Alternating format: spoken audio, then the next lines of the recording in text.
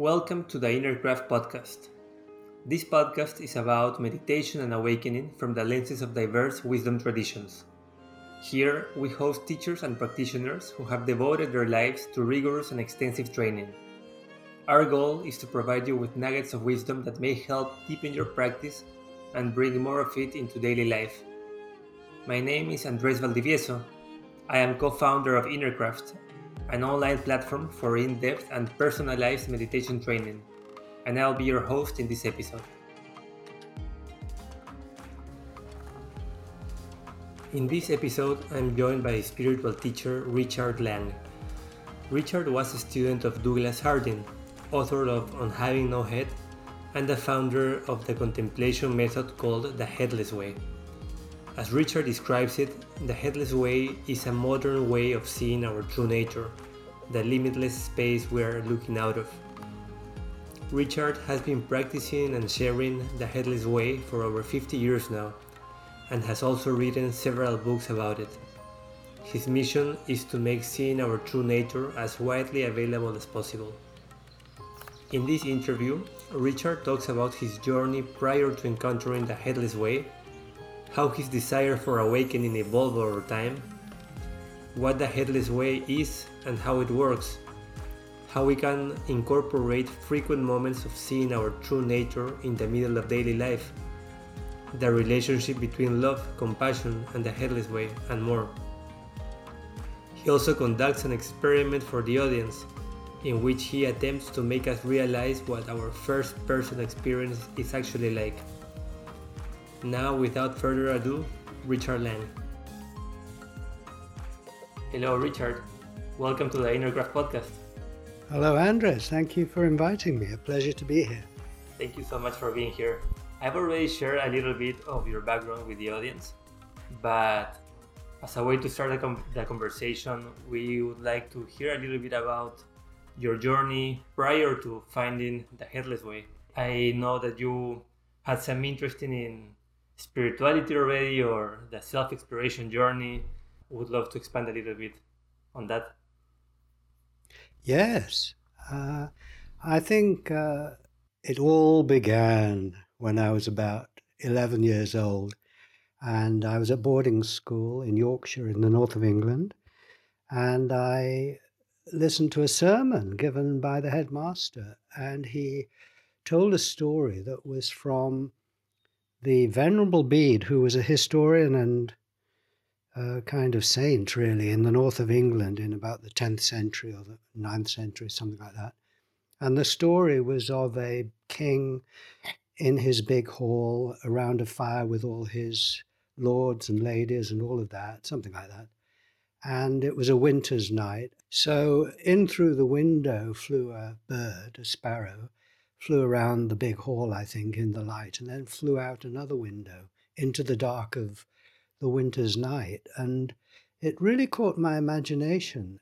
And what I think the Venerable Bede was bringing everyone's attention to was the briefness of life, that it's about as long as a sparrow flying in the light.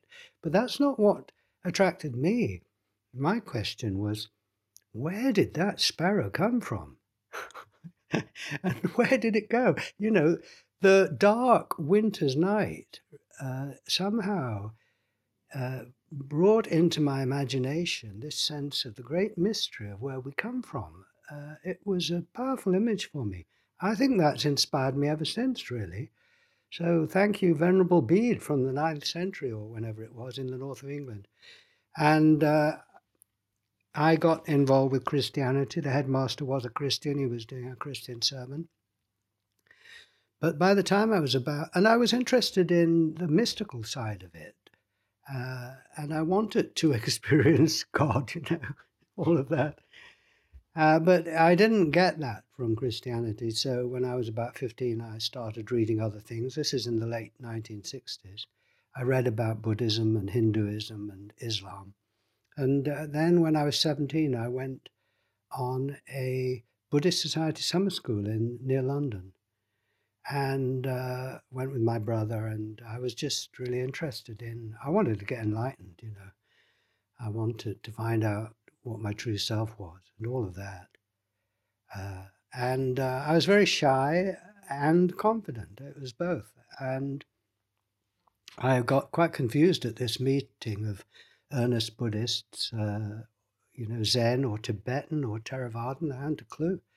And then one day someone said, there's a workshop with Douglas Harding. Why don't you go to it? And I'd never heard of him. So I dutifully went along. And Douglas did the experiments. He posed the question that you are not what you look like. And then he said, now we're going to test that, in essence, is what he said. This is 1970. And he got us to look at the place we're looking out of. And indeed, point. Well, I'm not sure if we did the pointing experiment already at that time, but in essence, that was it. Look out and you see the world. Look back to where others see your face, and what do you see? And I looked, I thought, well, there's nothing here. And that was like looking out that window on that dark winter's night into the mystery. Looking back to myself, who would have guessed that that mystery, where the bird came from, was nearer to me than my breathing? So what happened then was that we did other experiments, and I was there a few days, so I suppose I got to chat to Douglas a bit. He was about 60 then. And he said, if anyone is interested, really interested, come and visit me at my home. So a few months later, I went with my brother and my mother, who was wondering what we got involved with, down to Douglas's house in Suffolk, and stayed the weekend. He had two houses. He was an architect, and he designed a second house. And in the second house, we had workshops. And there must have been a dozen people or more there that weekend, as there was most weekends when you went. And that was an occasion where I could ask all my doubts, raise my doubts, and sort out my questions, and get a bit more confident on this vision, which had already begun to affect me, And a couple of things to say really is one, that personally I think I realized very soon that this was just an extraordinarily effective way of bringing people's attention to their true nature by looking for your head. When Douglas discovered this back in 1943, he didn't just go around saying to everyone, I don't have a head. He spent about 10 years working out how it made sense scientifically, psychologically, philosophically. And I think people have to do that more or less. People say, well, what about my nose? Or I can touch my head. Or what about the mirror? Or what happens when you die? Or how does it affect personal relationships? Well, you have to work all that out in your own way, and everyone to their own degree of satisfaction as much as you can.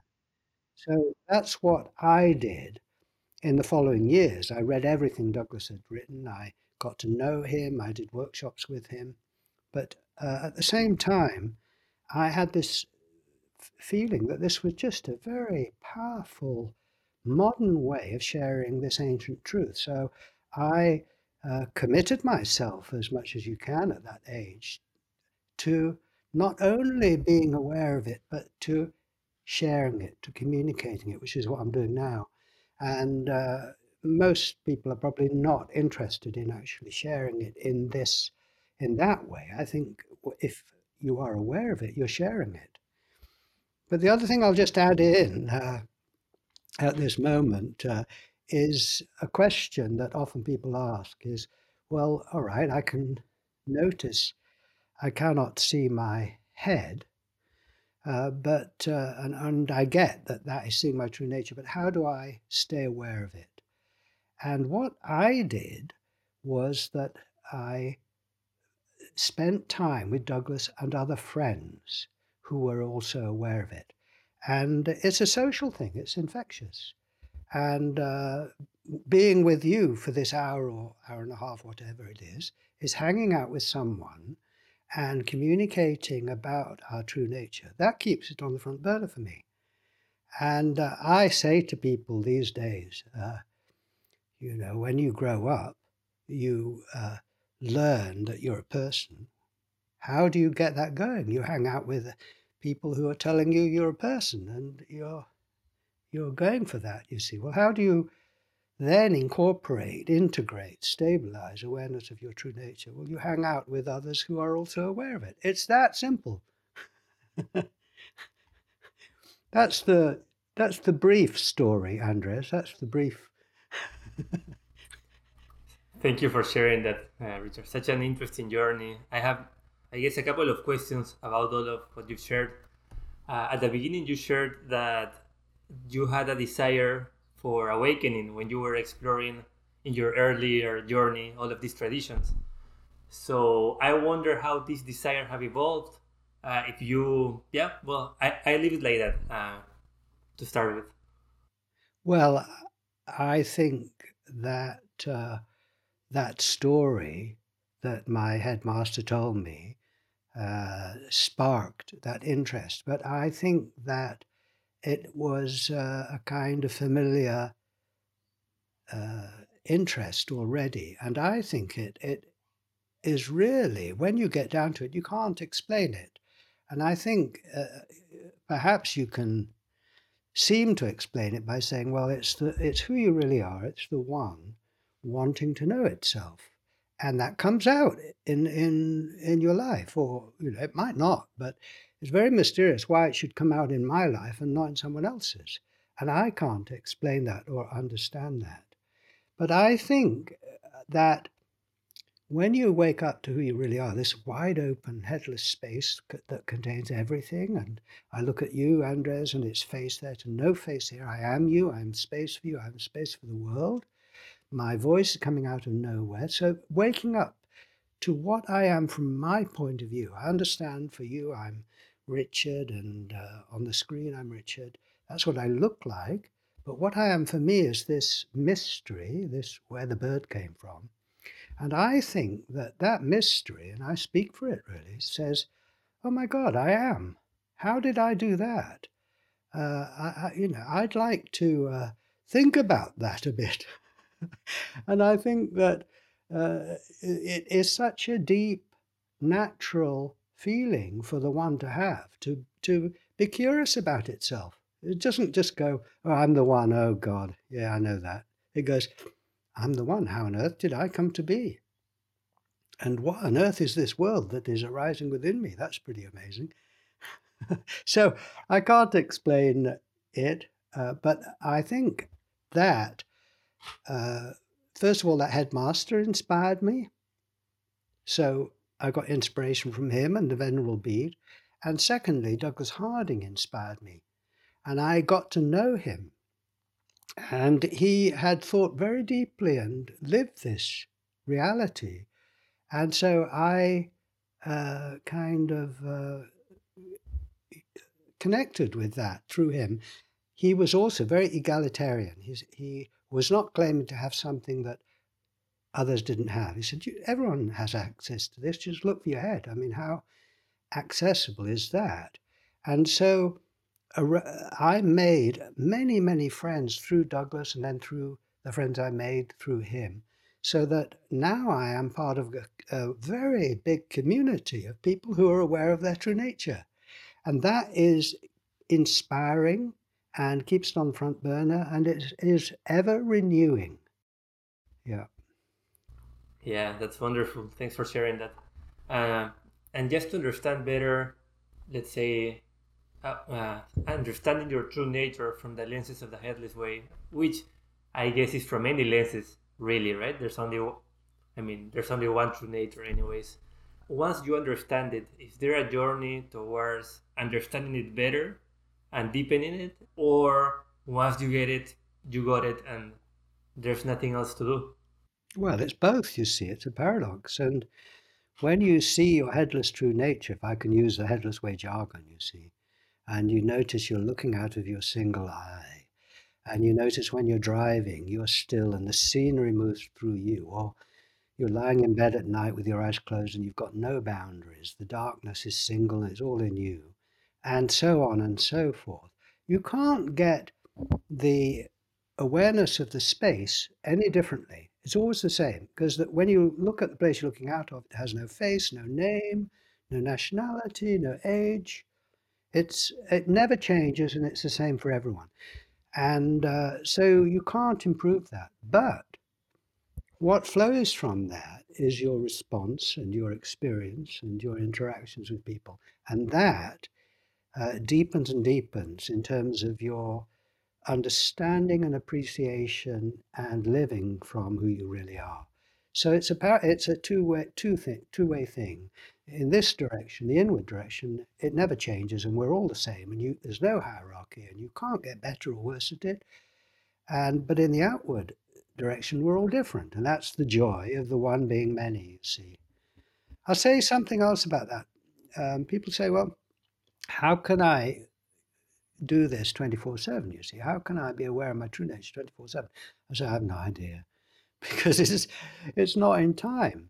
I say, this space I'm looking out of. Let's just take the last 20 minutes where I've been talking to you, or whatever it is. Now, how much of that time have I been aware of the space? Well, I mean, I just can't tell. I can't measure it because it's timeless and it is only now, you see. I mean, if I say, well, I was aware when I first started talking with you that I was space for you, I said, well, can you be sure? That's a memory, isn't it? You might be fooling yourself.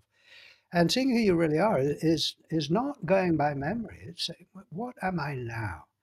And this is both the disadvantage and the advantage. The disadvantage is that you can't stretch it out. You can't guarantee you will now see it for the rest of your life. I'm sorry, there you go. You know, that's the bad news. The good news is you can only see it now. And I mean right now. And when you look now, you see it perfectly and it's out of time. So that's the good news, because you've got it now forever. Yeah, that's very interesting. I can't, I guess, quantify and remember when I am aware and when I'm not, but I can catch myself not being aware or being too self-aware, if that's a thing. Well, you see, what I say to that is that I have no doubt, Andres, that you're looking out of the same space as I am, in the sense it has no face, no name, no age. Now, that is your response to it. That's your description of what it's like to be you. And I say, who am I to argue with that? I welcome that different expression from the same space, you see. So great to get your response there. Thanks. Because it's one space, isn't it? It's one space and two voices, right? Mm-hmm. It is one space, two voices. Yeah, Would you agree? I agree. Okay, that's good, you see. So I'll say one more thing about that, is that in my view, I gain great freedom from accepting that awareness of your true nature is non-verbal and you can't get it wrong. I mean, someone says, well, I don't get it. I say, can you see your face now? They say, no. I say, and do you see the world instead of your face? And they go, yes, because how can you deny that? You see, I'm talking about not understanding. I'm talking about perception, seeing. I said, well, that's it. You see, so you can't get that wrong. And I say, and even describing it like that is too complicated, because that's words. It's a non-verbal experience. There's no dividing line. You're looking at a single eye. See, now I'm elaborating on a non-verbal experience. The single eye fades out all the way around into the great space. My voice comes out of silence. So I say that everyone gets it. So, some people say, well, Richard, how many people get it and how many don't? I say, they all get it. But not everyone values it. And if you don't value it, you're not going to go on with it. But secondly, the great freedom that I mentioned comes from recognizing that everyone gets it and it's nonverbal. So it's not a matter of understanding. Because my understanding is going to be different from yours. And my description of it is going to be different from yours. And if you think that getting it is understanding it and understanding it in a certain way, then you may or may not get it, and you won't get it the same as anyone else. So there's a hierarchy, and people spend years studying scriptures to try and understand them, never quite, can you be sure you've got it right? And when speaking personally, I accept that everyone's got it, but they understand it or value it differently from me. The pressure is off having to understand it in a certain way or having to convince anyone else, because ridiculous, What opens up is the opportunity to share your perspective of it, which is going to be unique to you and different from, my perspective is different from yours. But, vive la différence.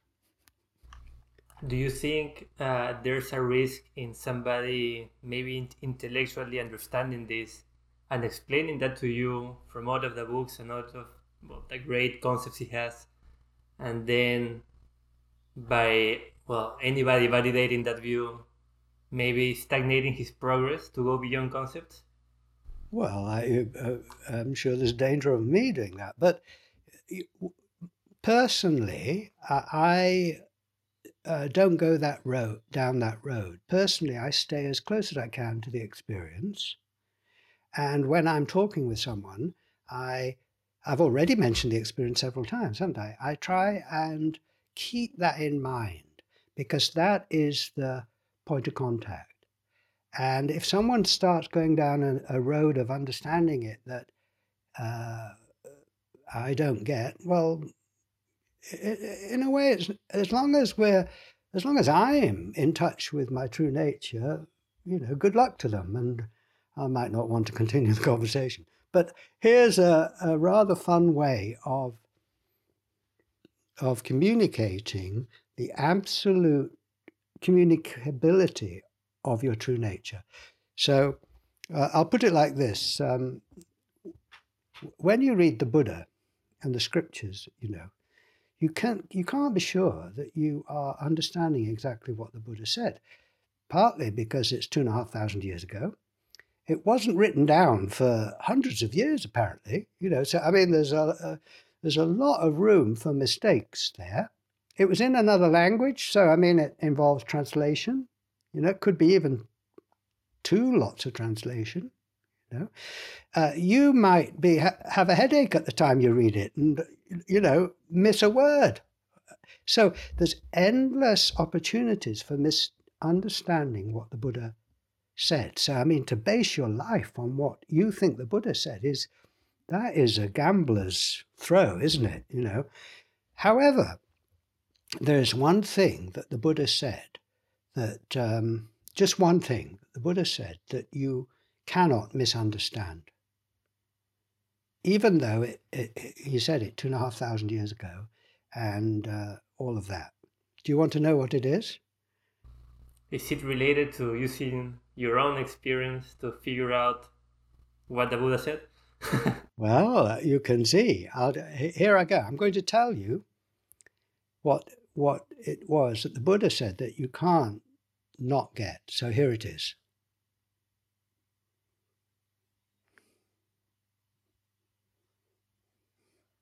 You see, you can't get that wrong. So that's what this whole podcast interview boils down to. All right. Nice to talk to you, Richard. Yeah. Yeah. Just send me the check for that last bit. Thanks for that, Richard. You also mentioned, and I found interesting, that some people do get it and some people don't. Within, the Buddhist context, usually people go through some sort of concentration training until they are, let's say, that their mind is unified enough or concentrated enough so they can look deeply into the nature of their reality.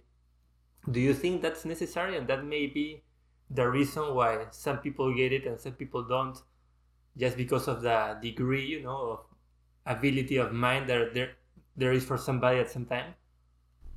Well, I've got some experience in meditation. I lived in a meditation center for 4 years in the late 70s, early 80s, and I was invited to lead retreats. I led 10-day Vipassana retreats for about 3 years, one after the other. So I did a lot of meditation. It was a great experience in running groups. So I've got a lot of experience, but I did find that whereas I was headless, you see, I could just sit and be space for whatever came up.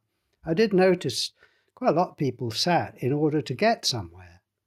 Well, I mean, that was rather a difficult thing to do, for obvious reasons. But again, I say that everyone gets it, but not everyone gets the highs or the deep realizations. When you sit quietly and do nothing, that is a very special kind of context and situation, quite different from running around doing your job or driving a car or even eating, So it is going to produce different states of mind from driving your car. So it has its value, but it is no more, it doesn't make your true nature any more accessible when you're sitting quietly with your eyes closed than when you're driving a car or where I'm talking now. Your true nature is equally accessible whatever you're doing. That's for testing, but I find that true, and my friends do. Now, if you do sit quietly, but I mean, if you do other things, you'll get all kinds of astonishing states of mind. And these are healthy as long as you don't hold on to them. It's very good to be, to experience a so-called expansive state of mind and all of that. But it will go. What comes goes. And it's not your true nature. It comes out of your true nature. So it's the obvious thing, really, say yes to what comes and say yes to it as it goes. But I also, there is a kind of idea about, you probably don't have this, Andres, but that you've got to sort out your mind or purify yourself or something like that in order to really be who you are. I say, no, you'll never do it. And if you think you've done it, that's the biggest ego trip of all, And I think the humble, simple, kind fact is that your true nature is 100% available now. Right now, as I'm talking to you, it is, I'm not looking out of half this space or 3/4 of it, and it's not clearer now that I've mentioned it than it was, that if I don't mention it, it is absolutely perfectly visible for everyone. But the content of the space changes, and yeah. What do you think the role of practice is to, I mean, is there any point in practicing them? Well, yes and no. You see, so I think it's a paradox.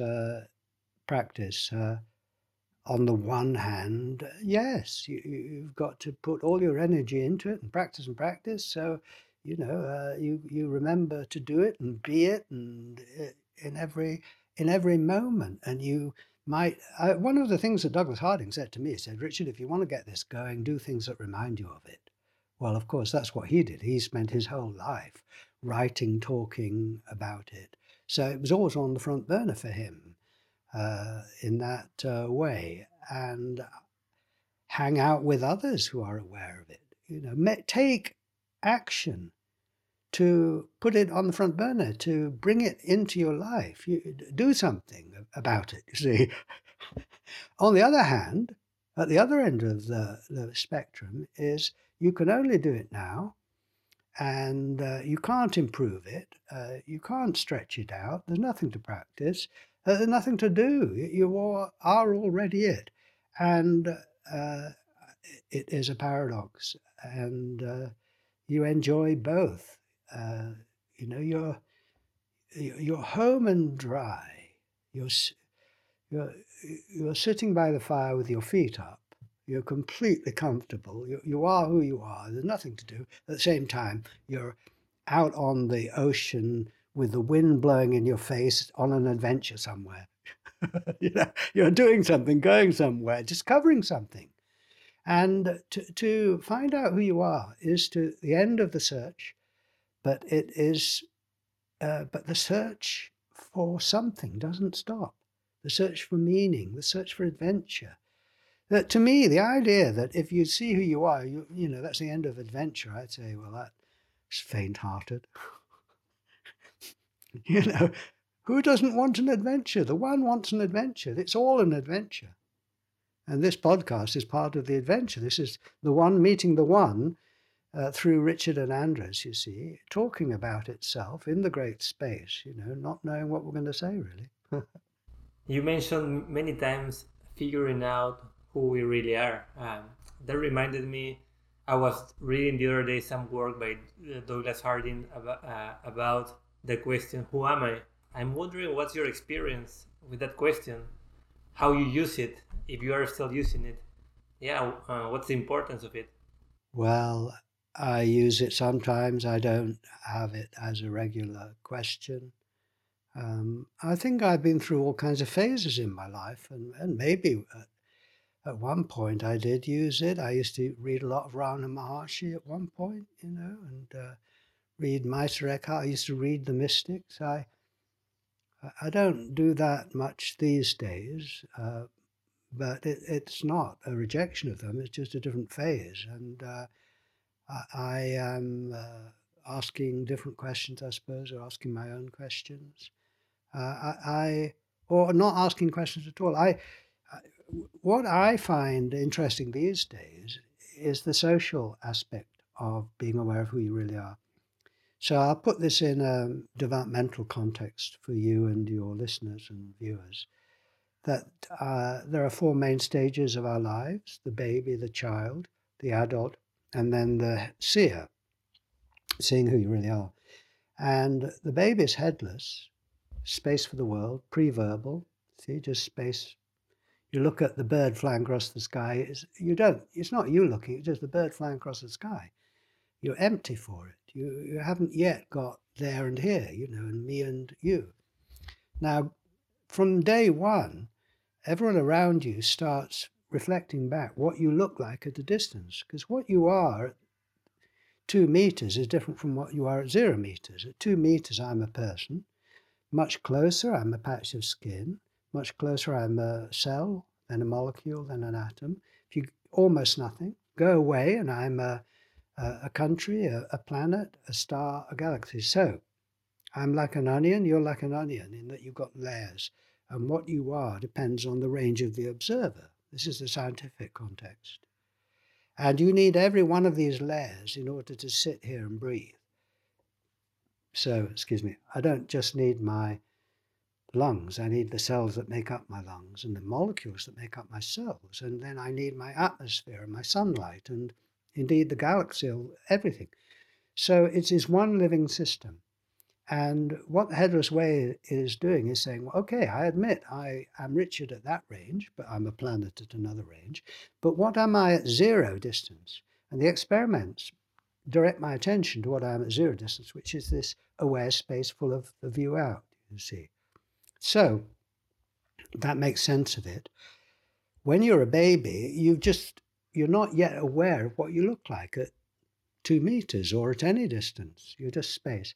But as soon as you know, after day one, I saw a friend of mine, we're on a Zoom meeting, and this friend, her sister just had a baby, and the baby was 2 years old, and she shared a video on the Zoom meeting of the baby at 2 years old, and there it is, and it's got, and then it opens its eyes. But the mum is saying, oh, you know, nice, you know, little baby or whatever, open your eyes. Oh, look, you've opened your eyes. Right from day 2, mum is telling the baby what it looks like, of course, you see.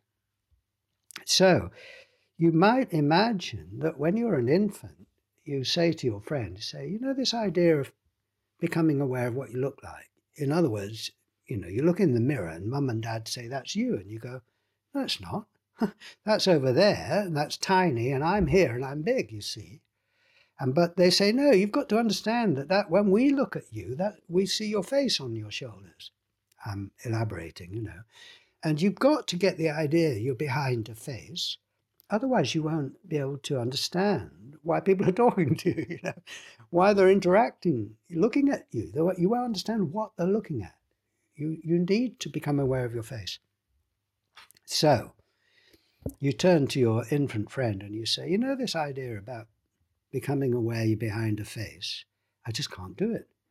I remember it for about a second and then I forget, you see. And your friend says, yeah, no, I'm like that. I'll never do it. But you do it because 24/7, everyone around you is telling you that and reflecting back to you what you look like and telling you that you are the one in the mirror. And so by the time you're an adult, you are no longer conscious of this open space. You are acting 24/7 as if you're behind a face to face with others, that you are your appearance, that you're small, separate, mortal, all of that. And what growing up is about is discovering what you look like at 3 meters and learning to act as if that is what you are at 0 meters, as if you're behind that face. Now, that you could say is stabilizing your human identity, integrating and stabilizing your sense of yourself as a person. Now, when you're a bit later in life, someone shows you your true nature, that like Douglas Harding, he said, have a look there. Do you see your face there? And I went, no. Oh, of course, there isn't a face here. That's what everyone else tells me. I'm just built open. But then you say, but how can I stabilize this? How can I be aware of this 24/7? And you say that to your friend. You say, I can see my true nature for about a second, but I just can't keep it going. And your friend says, yeah, I know, I'm like that. Well, it's familiar, isn't it? Because what did you do to stabilize your human identity? It was hang out with others who were telling you all the time that you were human. And the only way of surviving was to use that currency, right? Okay, got that. So what is a good way of stabilizing now your awareness of your true identity? Hang out with others. It's a social thing, who are aware of their true nature. Now, this does not mean that you forget your human nature. Say, I'm talking to you and I'm still aware of being Richard and you're Andres, but at the same time, we're also aware of the one consciousness in which this conversation is happening. And that is, we can talk about it because we're experiencing it. So it's kind of on the front burner or on the middle burner, we can bring it forward. And that's how you, quote unquote, I would say, that's a very skillful way, easy way, pleasurable way of so-called stabilizing your true identity is, hang out with others. You see, when I met Douglas, he said, do things that remind you of your true nature. But what he also said was hang out with others who are enjoying it. So I all my life, since then, I have hung out with others who are enjoying their true nature. So it's and it was normal.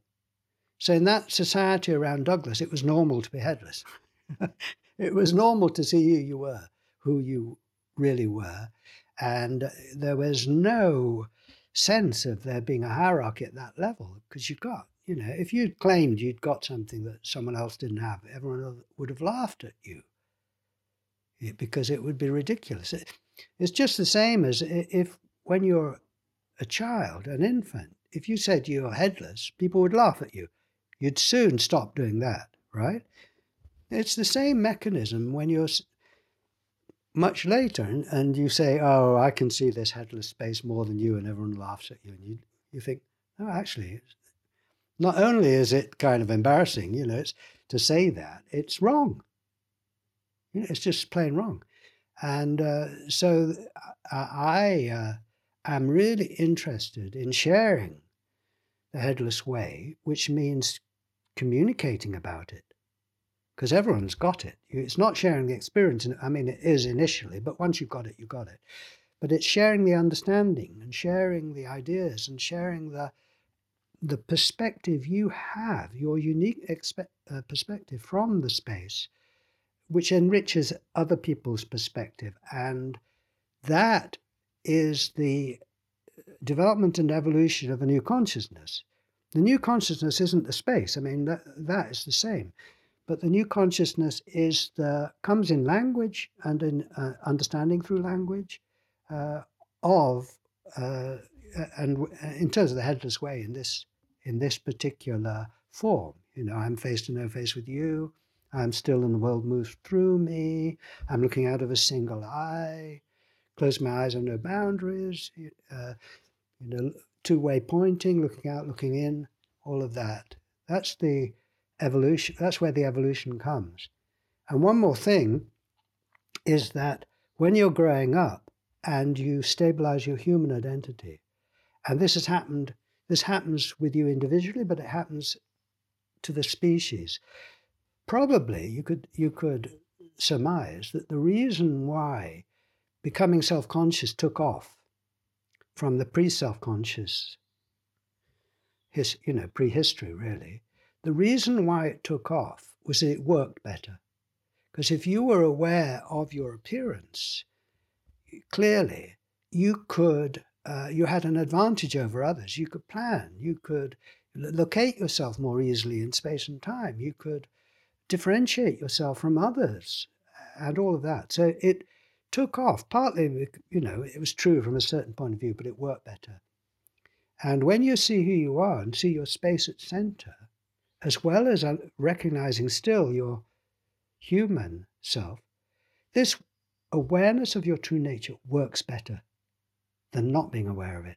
So that is one hopeful reason why it will continue to spread in the world, because it actually works better to see your face to no face with someone than to confront them.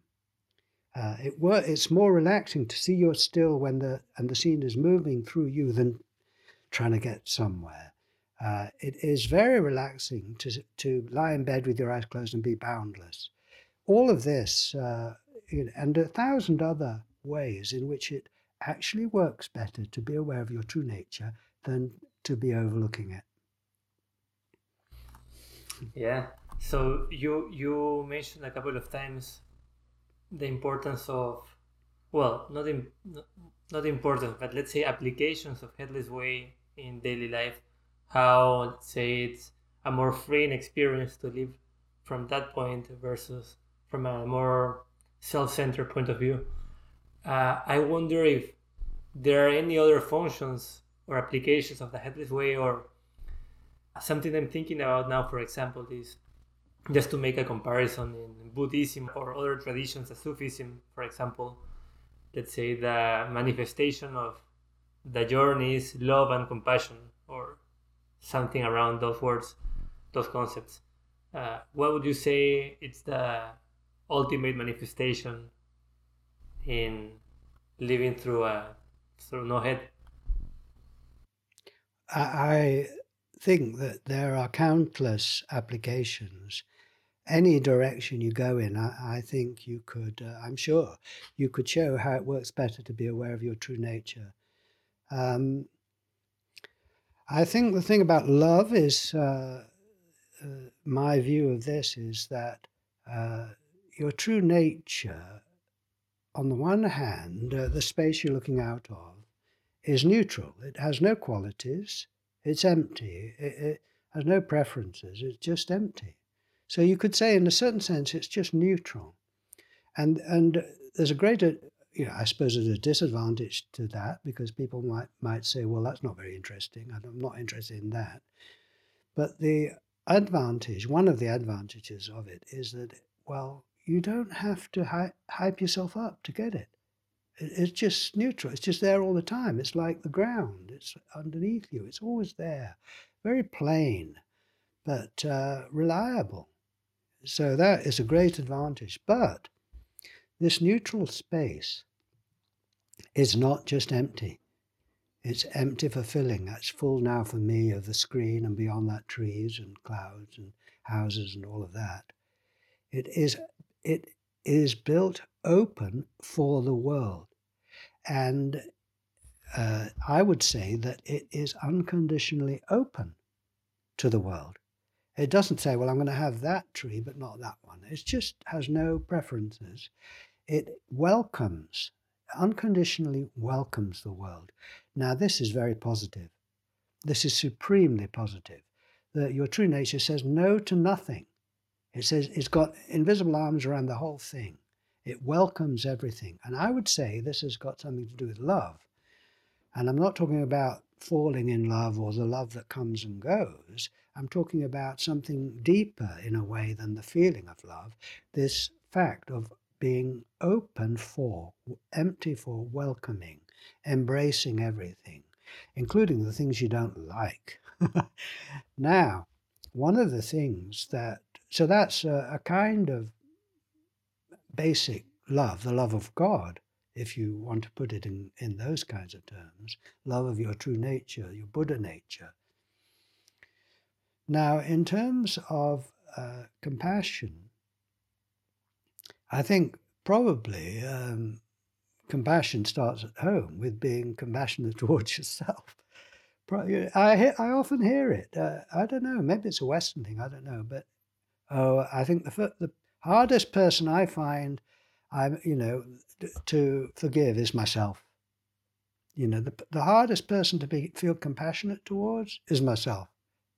So when I look at myself on the screen or in the mirror, or I entertain the idea of myself, notice that the space is unconditionally open for myself, including all the things I think I've done wrong and the judgments I make on myself.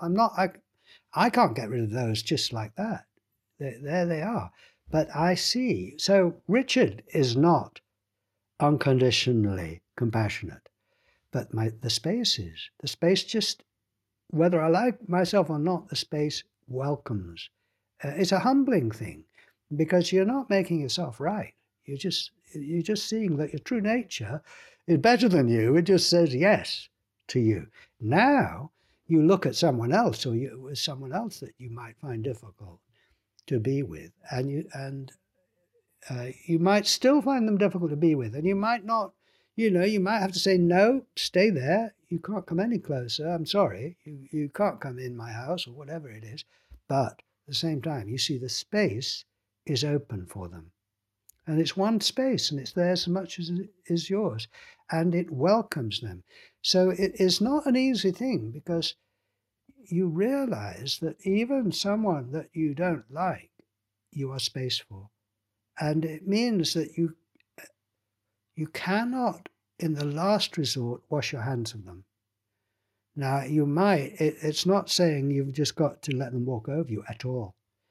Growing up is learning your boundaries as an individual. And when you see who you are, you don't drop that. You keep both going together. So there's a way of thinking. That's just my way of thinking about love, unconditional love, compassion, that only your true nature is absolutely compassionate and loving. Richard puts conditions on things. I'll love you as long as you do this, and that's appropriate. But to try and get Richard to be unconditionally open is just ridiculous. But look where you are and notice now, look for yourself. Are you not unconditionally open for whatever is happening? I am. That's a really beautiful and easy to understand way to put the whole thing together, I think. Yeah, I think very appropriate for people without much exposure to any practice before, that's great. And what I can add to that is, in terms of the headless way, look at someone, including yourself in the mirror, and notice it's face there to no face here. Face to no face, or no face to face. We trade faces. You got my face, I assume. I've got yours here. We exchange appearances. So face to no face is, if you've got to somehow kind of produce loving compassion towards someone, okay, good luck, great, good. But on the other hand, notice the setup that you actually face there to no face here, and then see what happens. This is a very concrete, physical, accessible. You're standing in line at in the shop, and You're just being space for the person at the till or space for the shop, and that is that is so vivid and so personal in a way. It's so not an abstract theory. It's there's the person, and you when you are face to face with someone and attending to that, I think you'll find you really look at them. I mean, you're not in an intrusive way, but you are space for them. You receive them just as they are. That is interesting. That's not a boring old spiritual practice. No, it's very interesting. It's almost counterintuitive to the notion of, oh yeah, I have to be loving and compassionate. I have to be a good person. As you said, like forcing those things in Andres may come up or not sometimes, but when you just experience this or live life through these lenses of no self or no headless, as you talk about it, it just comes naturally. There's Yeah. not much forcing to do to be loving and compassionate, right? Yes, and I think the rules of the road are important.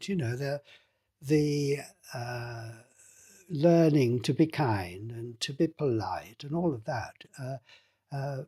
I think the rules, the traditions go along with the spontaneous experience. So, on the one hand, you're driving and you obey the rules of the road. You don't go over the speed limit. You stop at stop signs, all of that. Otherwise, there'll be chaos. You can't just say, well, I'm free. I'm just going to do what I like. I'm going to drive at 200 miles an hour and not stop. That's ridiculous.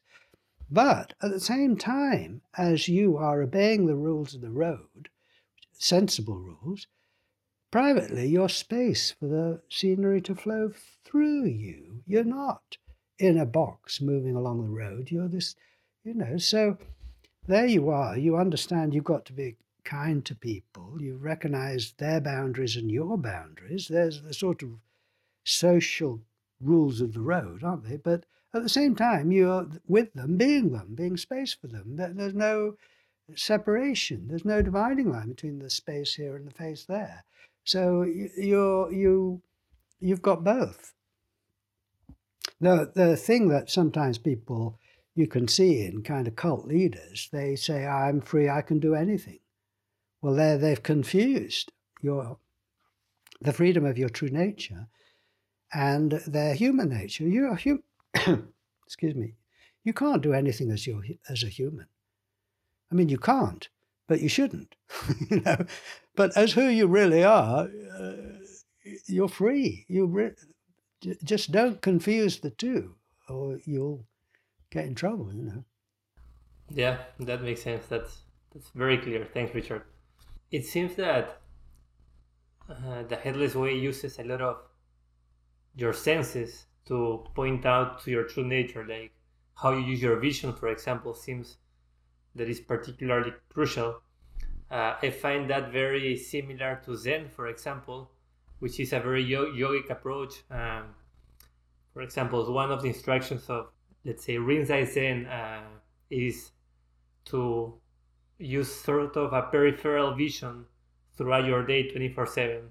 That sort of seems similar. So it's the instructions are to relax your gaze and use this peripheral vision as you go through your day, unless you really need to use a focus vision for specific tasks. But I didn't know Rinzai Zen did that. They must have got it from the Headless Way then. Yeah. Maybe. Well, come on, Rinzai Zen, give some appreciation of the source there. But the Headless Way is very experiential, and it's not just vision. I'm listening to the sounds now in the silence, and I'm feeling my body sensations in the absence of a body here. And I close my eyes, and there's a darkness, just one consciousness with no boundary. So, the Headless Way appeals to your direct experience and asks you to test the hypothesis that you're not what you look like, or the hypothesis that you're still and the scenery moves through you, or that the sounds, when I'm speaking, for me, the sounds come out of nowhere. Uh, Obviously, for you, they're coming out my mouth, but at zero, they come out nowhere. So it's all for testing with your senses. Yeah. Yeah, that's. I just find it very interesting. And I think it makes sense that so many different methods and traditions use similar things, because at the end of the day, it seems that everything is pointing out to the same place, anyways. But Yeah. right, You know that thing. Uh, Jesus said, what my eye is single, and my whole body is filled with light, with no place dark.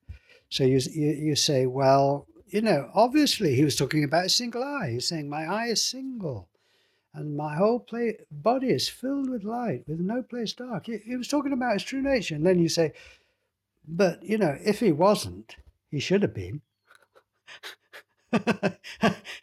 And of course, the thing I would say, you can be sure of, as you can be sure of anything, is that Jesus is looking out the same space as you and I are looking out of, because how could it be different?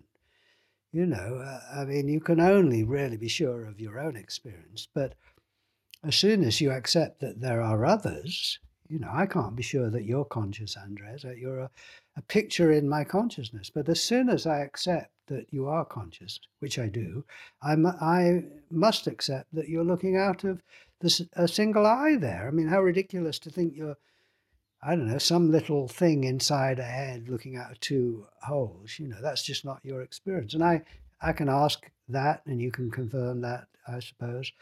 But once you accept that you're looking out of space, I say you accept everyone is, and including Jesus and the Buddha. And the Buddha couldn't see the space more clearly than you're seeing it now.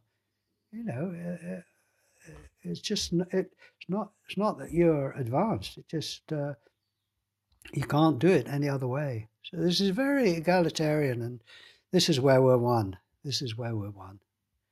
Really are one, undivided. Yeah.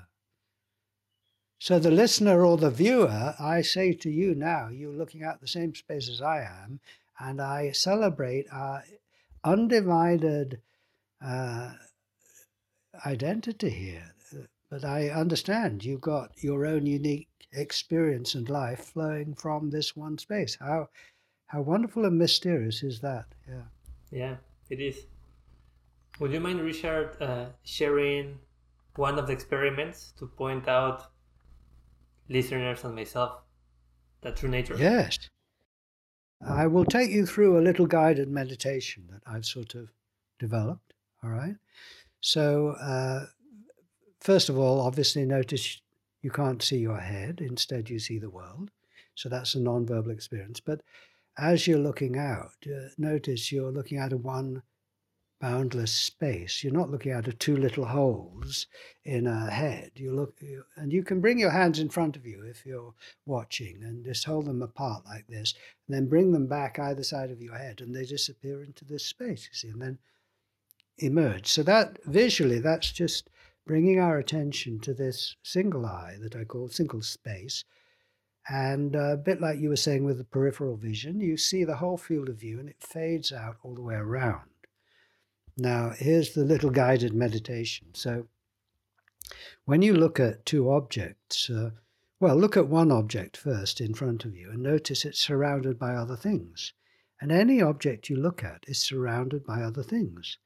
And it might be the background of the wall or something, but all right, anything you look at is within an environment. Now look at the whole field of view. That's your peripheral soft eyes view. And you notice how it fades out. Is there anything around it? Is there anything above it or to the left? I say, no, it's just floating in nothing. You see, as it's given, it fades out into nothing all the way around. It's not inside something else. So that's the first thing. It's not inside anything. Second thing is you look at an object again and compare its size with another object, and it's either bigger or smaller than that, or could be the same size, I suppose. So size is relative. You look at that object and yet another object, and it might be smaller now rather than bigger. So size is relative. You compare it. Now look at the whole field of view, where it fades out, and ask yourself, how big is the whole field of view? And I say, well, there is not a second on the right to compare it with. It's single. So I can't say how big it is. It's incomparable. So the field of view, what I'm looking at, I can't say how big it is because I can't compare it with another. And it's not inside anything. And the third thing is when you look at two objects, you can measure the distance between them, between one thing and another. Now look at the whole field of view and ask yourself, how far away is it? What distance is it? Well, anything you measure from is within the field of view. And you're looking out of a space that the whole field of view is just no distance. That's what I say. No distance at all. It's just right here in consciousness. All right. So now close your eyes and listener or viewer, please close your eyes. Be aware of the darkness. How big is the darkness? Well, there is not a second to compare it with, so I cannot say. Is it inside something? Well, like the field of view, it just fades out into nothing. It's just hanging in consciousness. How far away is it? Well, from where is it? It's just given right here in consciousness. Now you be aware of sounds, what I might call the field of sound, and my voice or other sounds, some loud, some soft, changing, you see. How big is the whole field of sound? Well, there is not a second to compare it with. See, I can hear a plane now, and it's within the field of sound. It's not outside me, it's given in this silence in which my voice is happening, you see, one consciousness. And how far away are these sounds? You see, well, aren't they all given right where you are, as it were? I can't say how big the field of sound is because there isn't a second, it's not inside anything, it's not distant. See, and it's actually happening in the same space as the darkness is happening. And now go to your body sensations, but as much as you can, put aside the image that you've learned and just attend to the sensations, which are a bit like a cloud of sensations, and ask yourself, how big is this field of sensation? Well, there is not a second to compare it with. It's single. And are these sensations inside anything? I'm not talking about the image you've learned. Aren't they just appearing like sounds in consciousness? Isn't the field of sensation single? See, you don't experience anyone else's. I don't anyway. And how far away is it? Where is it? Isn't it right here in consciousness?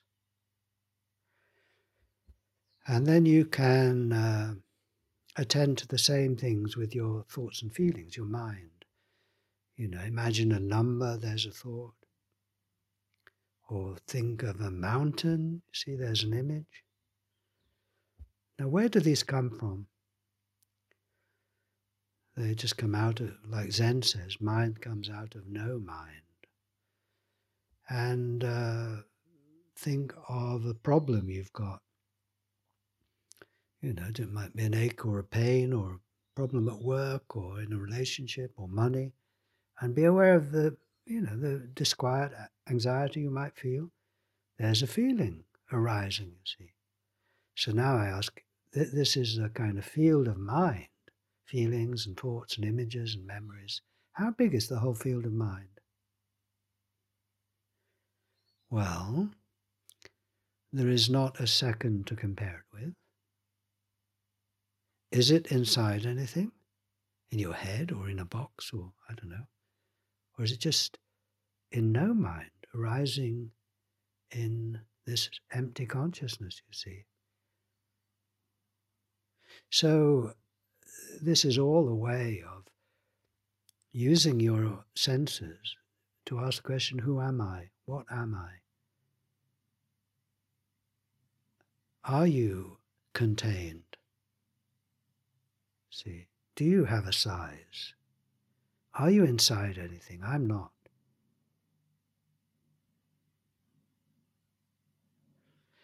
Are, how many consciousnesses do you actually experience? Now, you might remember Richard and Andres and your friends. So at that level, you say, well, there's lots of people.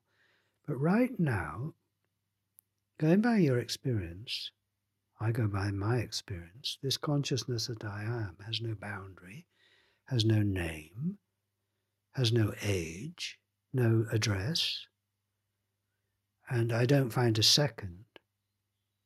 And I could say everything is within it, within me, you see. And I've come to this not by believing or remembering a scripture, but by attending to how big I am, to where I am. See?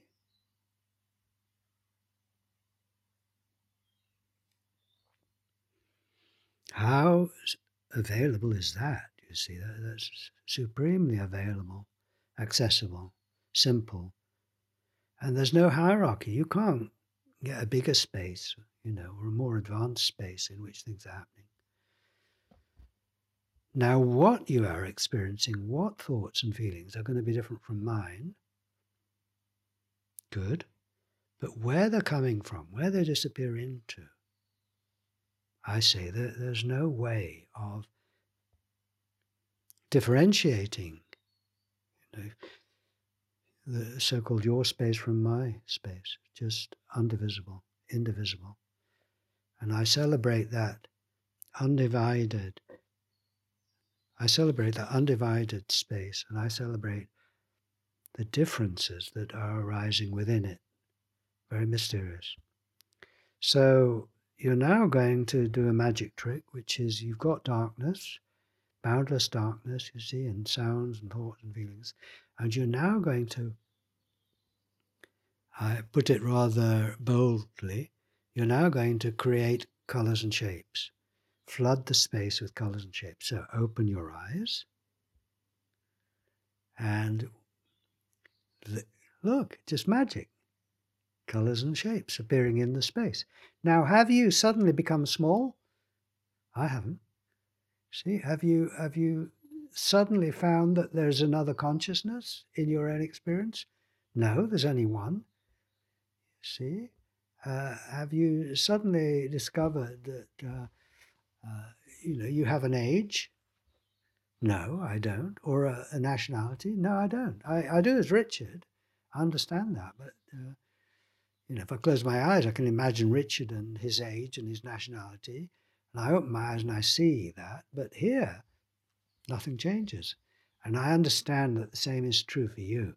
Now, when the human race takes this on and recognizes and celebrates the fact that we are all this one consciousness, that's going to make a difference to the way we relate to each other. It's not going to create utopia, but it's going to make a difference because it's true and it's highly practical and hugely significant. Yeah. What could be more significant in our relationships with each other, both at the personal level and at the national level, the international level, to recognize that we're coming from the same consciousness. It is radical, and it's not a belief. You test it, it's true. But the human race has been under the sway of convention that we are what we look like for a long time. And that is a great advantage over not being aware of our appearance. But we've come to a point now where our deep sense of separation is endangering life, because not only do we feel separate, but we've got the weapons and the machines to destroy. And we have to come to our senses, directly to our senses, and wake up to who we really are. Before we, 1,000 years ago, we were, might be well aware of our separation, or 2,000 years ago with the Romans, and we do horrible things, but we couldn't destroy life. but now we can. And so waking up to our true nature is going to help us recognize a way of somehow drawing back from the brink of destruction, really. So it's highly relevant in terms of climate change, in terms of, you see, the wars that we have now, as we all know with Ukraine, they're not like wars in the past. The wars we have now are so potentially destructive. I mean, Mariupol, obliterate a whole city just like that. That has not really happened before. Second World War, we were getting that way. But now, it is like they say, war in the 21st century is absurd. I mean, it's absurd because it's so completely dangerous. And I say that when seeing who you really are is not just a kind of spiritual hobby, it is recognizing a truth about ourselves that has huge implications for the way we relate to each other. Even our sworn enemies are coming from the same place. And you still say no, you might have to fight them, but you also realize that at the end of the day, it is one. And that recognition is so important, even with your enemies, because we've got to live together. Yeah. So there. That was very powerful. Thanks, Richard. Yeah. Any advice? And if seeing who you really are does not have relevance to today's problems like climate change and nuclear war, what good is it? Yeah. Yeah, that makes sense. That makes sense. Any advice that you would give to anybody trying to get more in touch with these two nature or who they are? Oh, well, I say go to our website. You'll find my email address there, or through you guys, because if you want to hang out with others on the Zoom groups, which are free, if you want to get deeper into this in the sense of the Headless Way and sharing that, or just hang out with others who are seeing who they are, just to have that contagiousness, infectiousness. That to me, that's the kind of easiest way to go about it. Just kind of hang out with others. That's the kind of the pleasurable route. But there is lots on the website. There's lots on the YouTube site, and listen to this podcast 10 times. Awesome. I will make sure to share all your links, Richard. And thank you so much. This conversation has been great. A delight to see you again and to share our true nature, right? And I've talked a lot, but I've just taken the opportunity to share my ideas. So I've rabbited on quite a lot, I know. But thank you for giving me the opportunity to share. And it is important for the human race, isn't it? This is not just a kind of little hobby. It is deeply significant and important for us to get this truth around, which is what you're doing. Get this truth around about our true nature, whatever way you come to it, whether it's a Headless Way or Buddhism or whatever. It doesn't, as long as you get and live from your true nature, who cares what way you got in? I'm just sharing the way that works for me and for many people I know. But this is great work, Anders. I know your heart is in it. I know this is what you're about. I know that you want this truth to get out, and you're doing your part to make that happen in the world. And it is hugely relevant to our big problems we've got today. Yeah. So thank you. Thank you so much, Richard. I think you have a very inspiring journey and a lot of wisdom to share. So hopefully we'll be able to chat a little bit more afterwards as well. Maybe. I hope so. Yeah. Thanks, Richard. Bye-bye. Okay. Thank you for listening to this episode. To find the links mentioned today, please visit our website at inner-craft.com. Here, you will also find resources for in-depth and personalized meditation training, such as video courses and live events conducted by highly qualified teachers. If you enjoyed this episode, please consider leaving a rating and review on iTunes and subscribing to the podcast. This helps spread the word and reaching more people who could benefit from this work. Thanks again and see you next time.